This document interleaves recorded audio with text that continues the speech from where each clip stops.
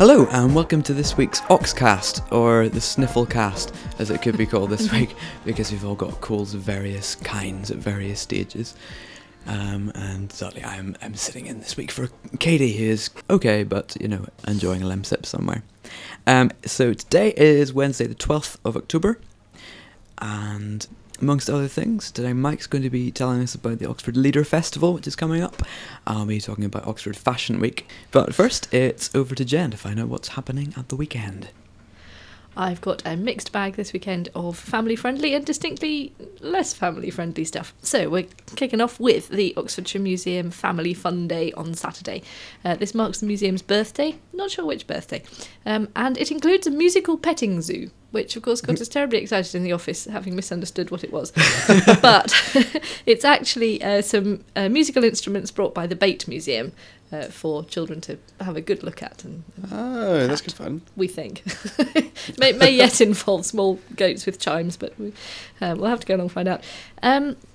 Also going along there, the Dumnonica Iron Age reenactment people, who are coming up from the West Country, who say they take their responsibility to the public very seriously. As children, many of us attended reenactment events, and we know that members of the public seeing a display like ours believe what they've seen is true. But they'll also hand children plastic shields and foam spears, and they say, watch grown men curl up in a little ball beneath the onslaught of enthusiastic children. That's fun. I remember the foam age very well. Well, it's being brought back to life. So, yeah, a lot often family-friendly really means things for the children but not for the adults. But I think this is a genuinely all ages, everyone will get something out of this. There's music, there's food, there's all sorts of things going on. And this is in the Oxfordshire Museum, which is sort of bang in the middle of Woodstock, in a nice old house with a sort of nice glassy extension for the museum bit to be in as well. This is happening on Saturday the 15th, 12 till 4:30. And the museum itself generally is open 10 till 5, and it's got a dinosaur garden as well. Also this weekend, if you don't fancy a dose of history, you could visit the Tattoo Convention, which is happening in Kidlington. This is apparently Oxfordshire's first tattoo convention, despite the fact I believe we have a small tattoo parlour which labels itself the Tattoo Museum of Great Britain somewhere up the County Road. So, really? I walk past one on the way to Desco all the time. But I've never perused their collection. Up by the Majestic Wine Place, further up County Road. Of course. Wow. So perhaps that's why it's being What staged. happens in a tattoo museum? Do you have just people that are there all the time? I am exhibition number 2. Having their lunch. There's a terrible short story by Saki about a man who has an amazing tattoo on him, who then gets claimed by the state as an art and a piece. Whoa. And can't leave the country. Anyway, so the tattoo convention is happening at Exeter Hall in Kidlington. Cool. And it's running all weekend, so that's 12 till 11pm on Saturday and 10 till 11pm on Sunday. And it's £15 a person or £25 for the weekend, and kids go free, as well as, obviously, tattoo artists. There are piercers, performers, live music, food and drink, awesome people, apparently. And they're fundraising for the Oxford Animal Sanctuary and Meningitis Now. Very cool. Or if you don't fancy that, getting progressively less child-friendly here, Camera Beer Festival is happening in the Town Hall. It starts on Thursday at 5 o'clock, and it runs basically until either 9pm on Saturday or until the beer runs out on Saturday, which may be considerably earlier. There will be 140 different real ales, 60 ciders and perries, hot and cold food. It's £10 to get in, or £8 for camera members or Oxford University or Brooks Real Ale Society members, and that £10 includes a souvenir glass, a programme and £6 worth of beer tokens. Oh, wow. Well, that's great then. Which is nice. They say that on Friday evening it gets quite crammed, so either go earlier on Friday or be prepared to wait. They have to work within the capacity of the building. Cool. Also starting this week is the Oxford Leader Festival, which has been going on for many, many years, but its latest edition is to do with Schumann, so this year is titled The Schumann Project. Leader, I think I talked about this last year on the podcast, but again, Leader, if you don't know what it is, traditional romantic, early romantic song that is often based on certain types of myth and certain types of literature and poetry, and to do very much with how the words and music intertwine and react and things like that. And so the biggest proponents were Schumann and all those kind of people. And so that's what the Schumann Project is about. And the Lieder Festival is really fantastic at having all the main concerts and stuff. So there's the Dichterliebe on the 23rd with, I actually don't know how to pronounce his name, but Bo Scovus, I think, and Matti Hivonen. The Dichterliebe, if you don't know, it's equivalent to the Winterreise in Fame or the Schöne Müllerin. It's one of those massive cycles, the 16 songs. And the story is about a particularly gloomy knight who, every night he is visited by his fairy girlfriend, and they go and dance and have fun. But then in the morning he's returned to his quiet poet's room and is gloomy again. Oh. So he decides that he's going to bundle all his sorrow into a coffin, which 12 giants will throw into the sea. But it also contains all his love and suffering, which is why it's so big. And so quite a mixed bag of an ending, happy and sad. So that's on the 23rd. Yeah, the festival's really good at having loads of fringe events, which aren't just concerts. So lots of talks, which you might expect. But also on the 17th, which is Monday at 2:45, the Phoenix Pitch House is showing the film Frühlingssymphonie, which translates as Spring Symphony. And that's a German film from 1983. It's about the relationship between Clara and Robert. Clara was Schumann's wife, by the way. Clara was a really fantastic pianist, toured all over Europe, and was very, very famous, and wrote a lot too, but because of how the musical canon worked and various things, she was forgotten until fairly recently.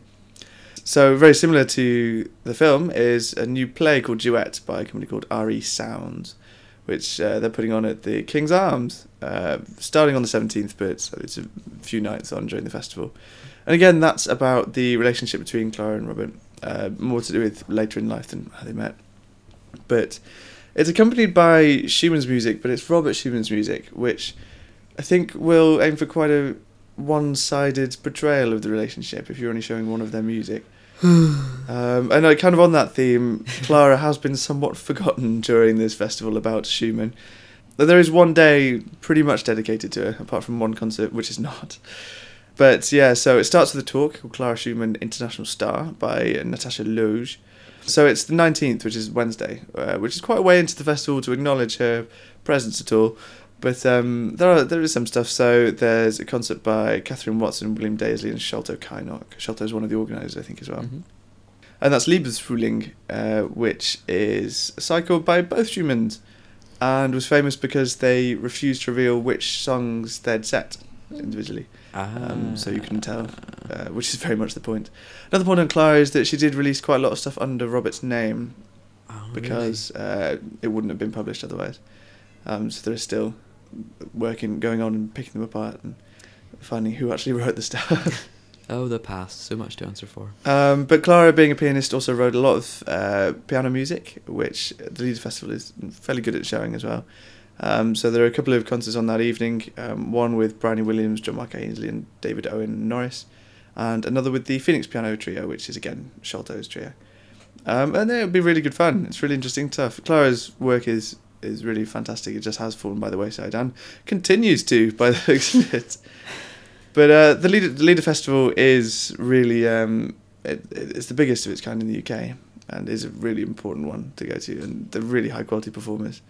Ian Bostridge isn't coming this year, but does often, so it's that kind of level of festival. So it's worth going to, and that's running from the 14th to 29th. And now onto a subject I obviously know everything about and represent and embody, fashion. In case you can't see me, I'm wearing elbow patches and a bemused expression, which is about as fashionable as I get. So Oxford Fashion Week is coming up from next Monday, the 17th to Friday. And the Oxford Fashion Week team are returning to their hometown, guess what, Oxford, for their 10th season after running shows during New York Fashion Week, London Fashion Week, Paris, basically your centres of hipness. And it culminates in, as you might expect, a couple of big runway shows.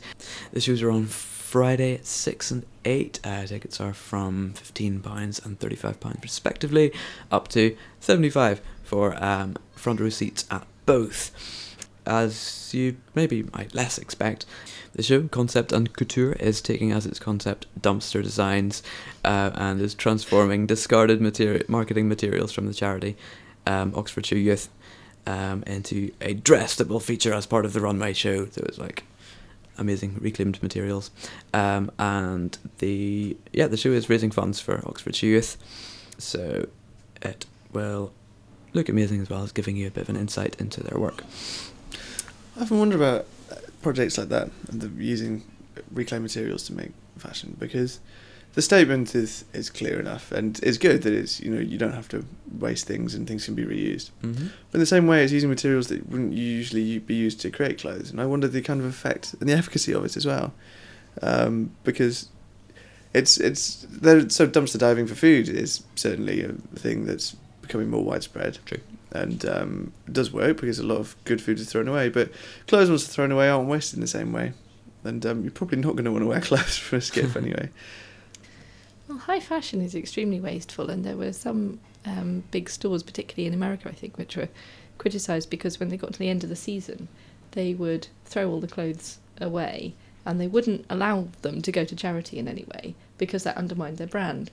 So there were just skips full of perfectly wearable clothes that just hadn't been bought, Oh, wow. which is pretty terrible. And if something's going to be used once and discarded anyway, why not make it something creatively sourced? But there are plenty of other fringe events during the week. Opening night is going to be marked by late opening of a number of high street retailers, including Toast, Sweaty Betty, Aspire, Topshop, Moss Bros, everyone, are going to be giving away golden front row tickets to the shows and offering promotions and things. There's an interesting talk on Tuesday at 7. It's free. It's about cultural appropriation. So they've convened a panel of industry experts and opinionists. That's a new one on me. To discuss and debate cultural appropriation. Anyone can kind of take inspiration from anywhere, but how does that mix with respect for where it originated? Do you think it's in response to the recent row about the show full of Hindu deities? It's been going on for a while since very Inca patterns have been. I mean, trendy young men have been wearing Inca things from Topshop for a couple of years now. Is that what those designs where are? they've come? I think they're vaguely or Aztec. Yes, I don't know. And then there's this fashion for that. Yeah. Well, it's Scandinavian jumpers like detectives wear. But there's also the issue of, does it still count as cultural appropriation when the culture doesn't exist anymore? Wearing the work of the Tlaquilo. Goodness. Would that be keeping their work alive, or will that be appropriating it? Such questions and more, I assume, are going to be covered on the talk, which is free. It's going to be at Oxford Castle Unlocked. Also going to be an appearance by Kraken, who are Italian designer Caterina Schmidt, their high-end fashion brand and bespoke atelier, who have introduced the K-sizing system, which is a pioneering formula to dress the modern transgender woman. So they've carefully collected the data, and so they hope the system will put an end to the perfect fit struggle for all those identifying as female. And they've carefully collected a lot of data and converted male measurements and proportions to feminine style. So yeah, as well as being stylish as Flip, Kraken also wants to bring its own contribution to social change through what it does. And Oxford Fashion Week has featured transgender models as part of its Oxford shows anyway, so huzzah. So yes, many affordable and interesting events happening throughout the week. There's also a bloggers presentation party. You can hear from lots of fashion bloggers and get advice.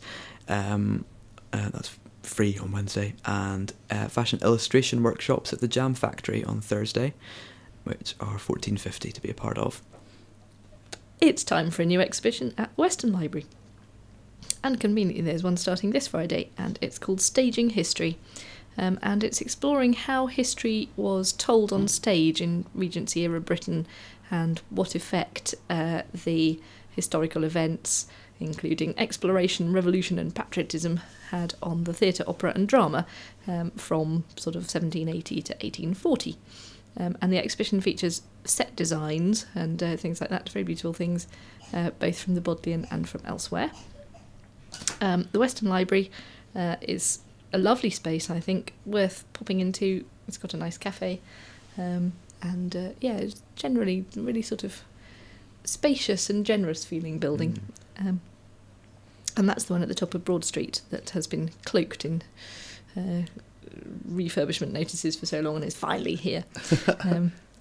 This exhibition is running through to the 8th of January.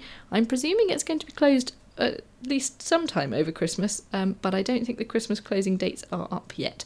And in general, the building is open every day, and the exhibition is on 10 till 5, Mondays to Saturdays, and 11 till 5 on Sundays, and is free. And as part of its opening excitement, on Saturday the 15th, there is a print workshop for families where you can create your own playbill using the Bodleian's printing press, which I believe to be in the foyer of the Western Library. That's happening 11 till 3 on Saturday.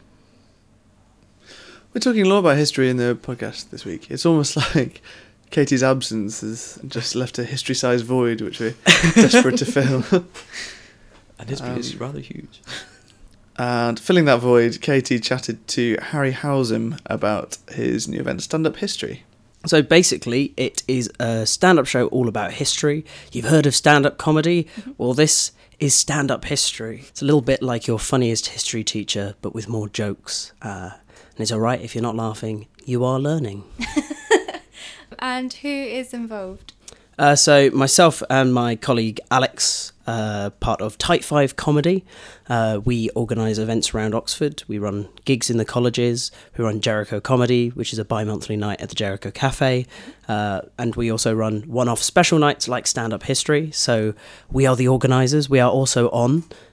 We actually did Stand Up History for a month at the Edinburgh Fringe. And basically now we're bringing it after a month of shows to the people of Oxford with a really exciting lineup of professional comedians and historians.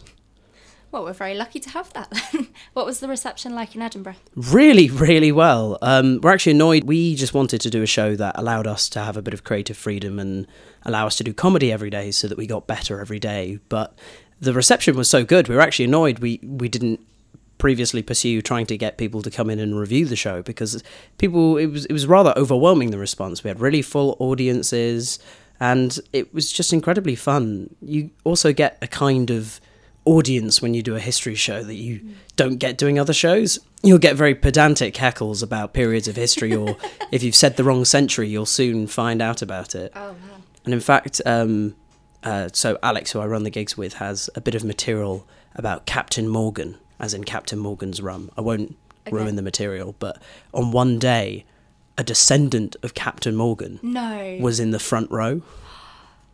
Wow, what was their reaction? They loved it. Okay. They absolutely loved it. It was it's just one of those things of having a show which is with quite, not even necessarily niche knowledge, but something people are very passionate about, is you do get a kind of audience who really, really wants to be involved.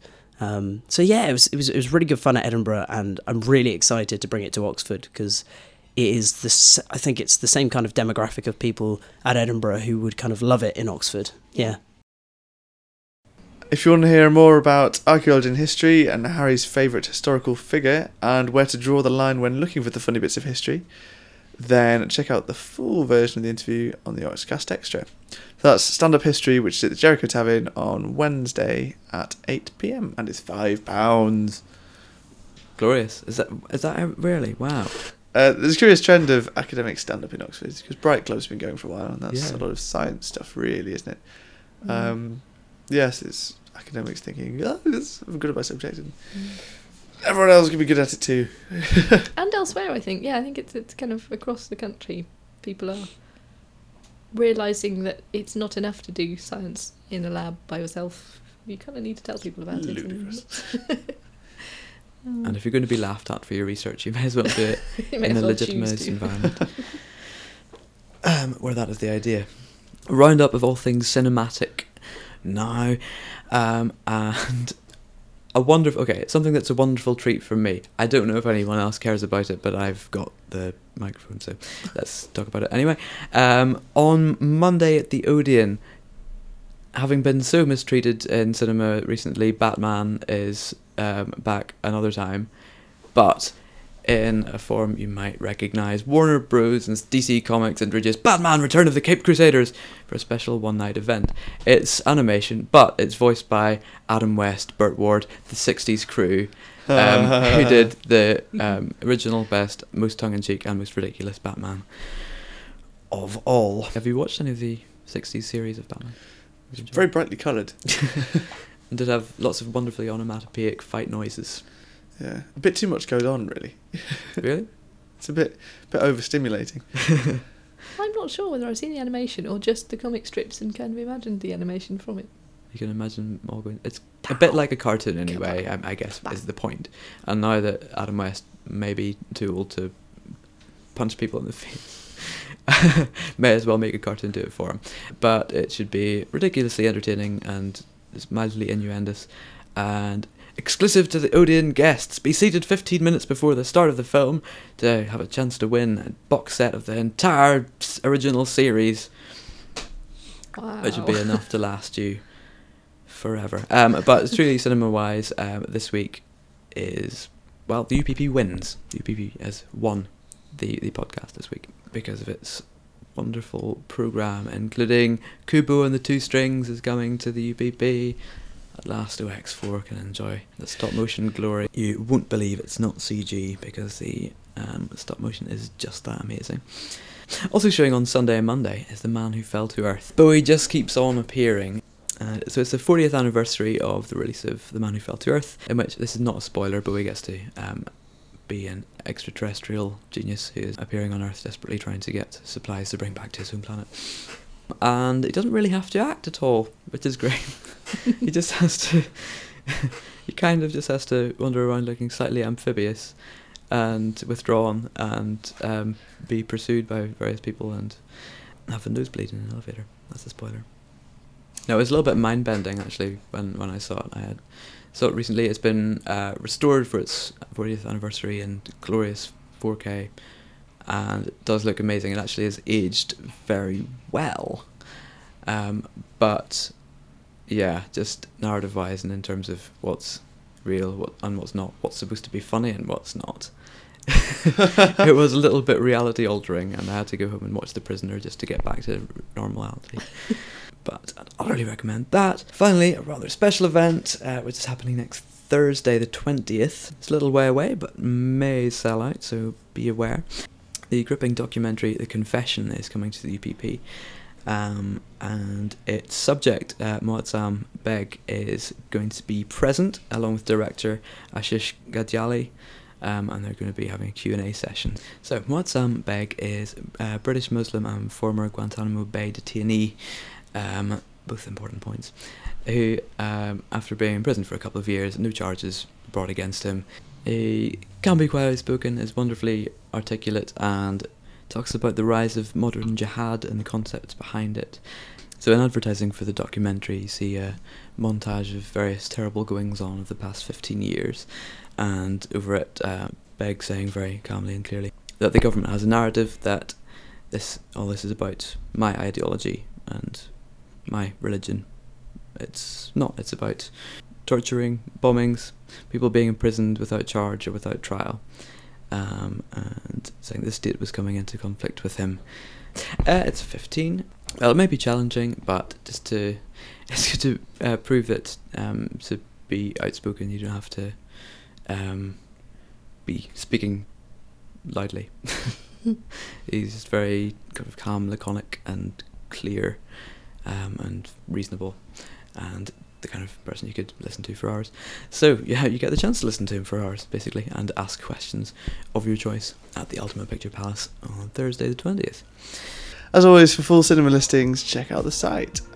And also, the full interview with Katie and Harry from the Stand Up History event.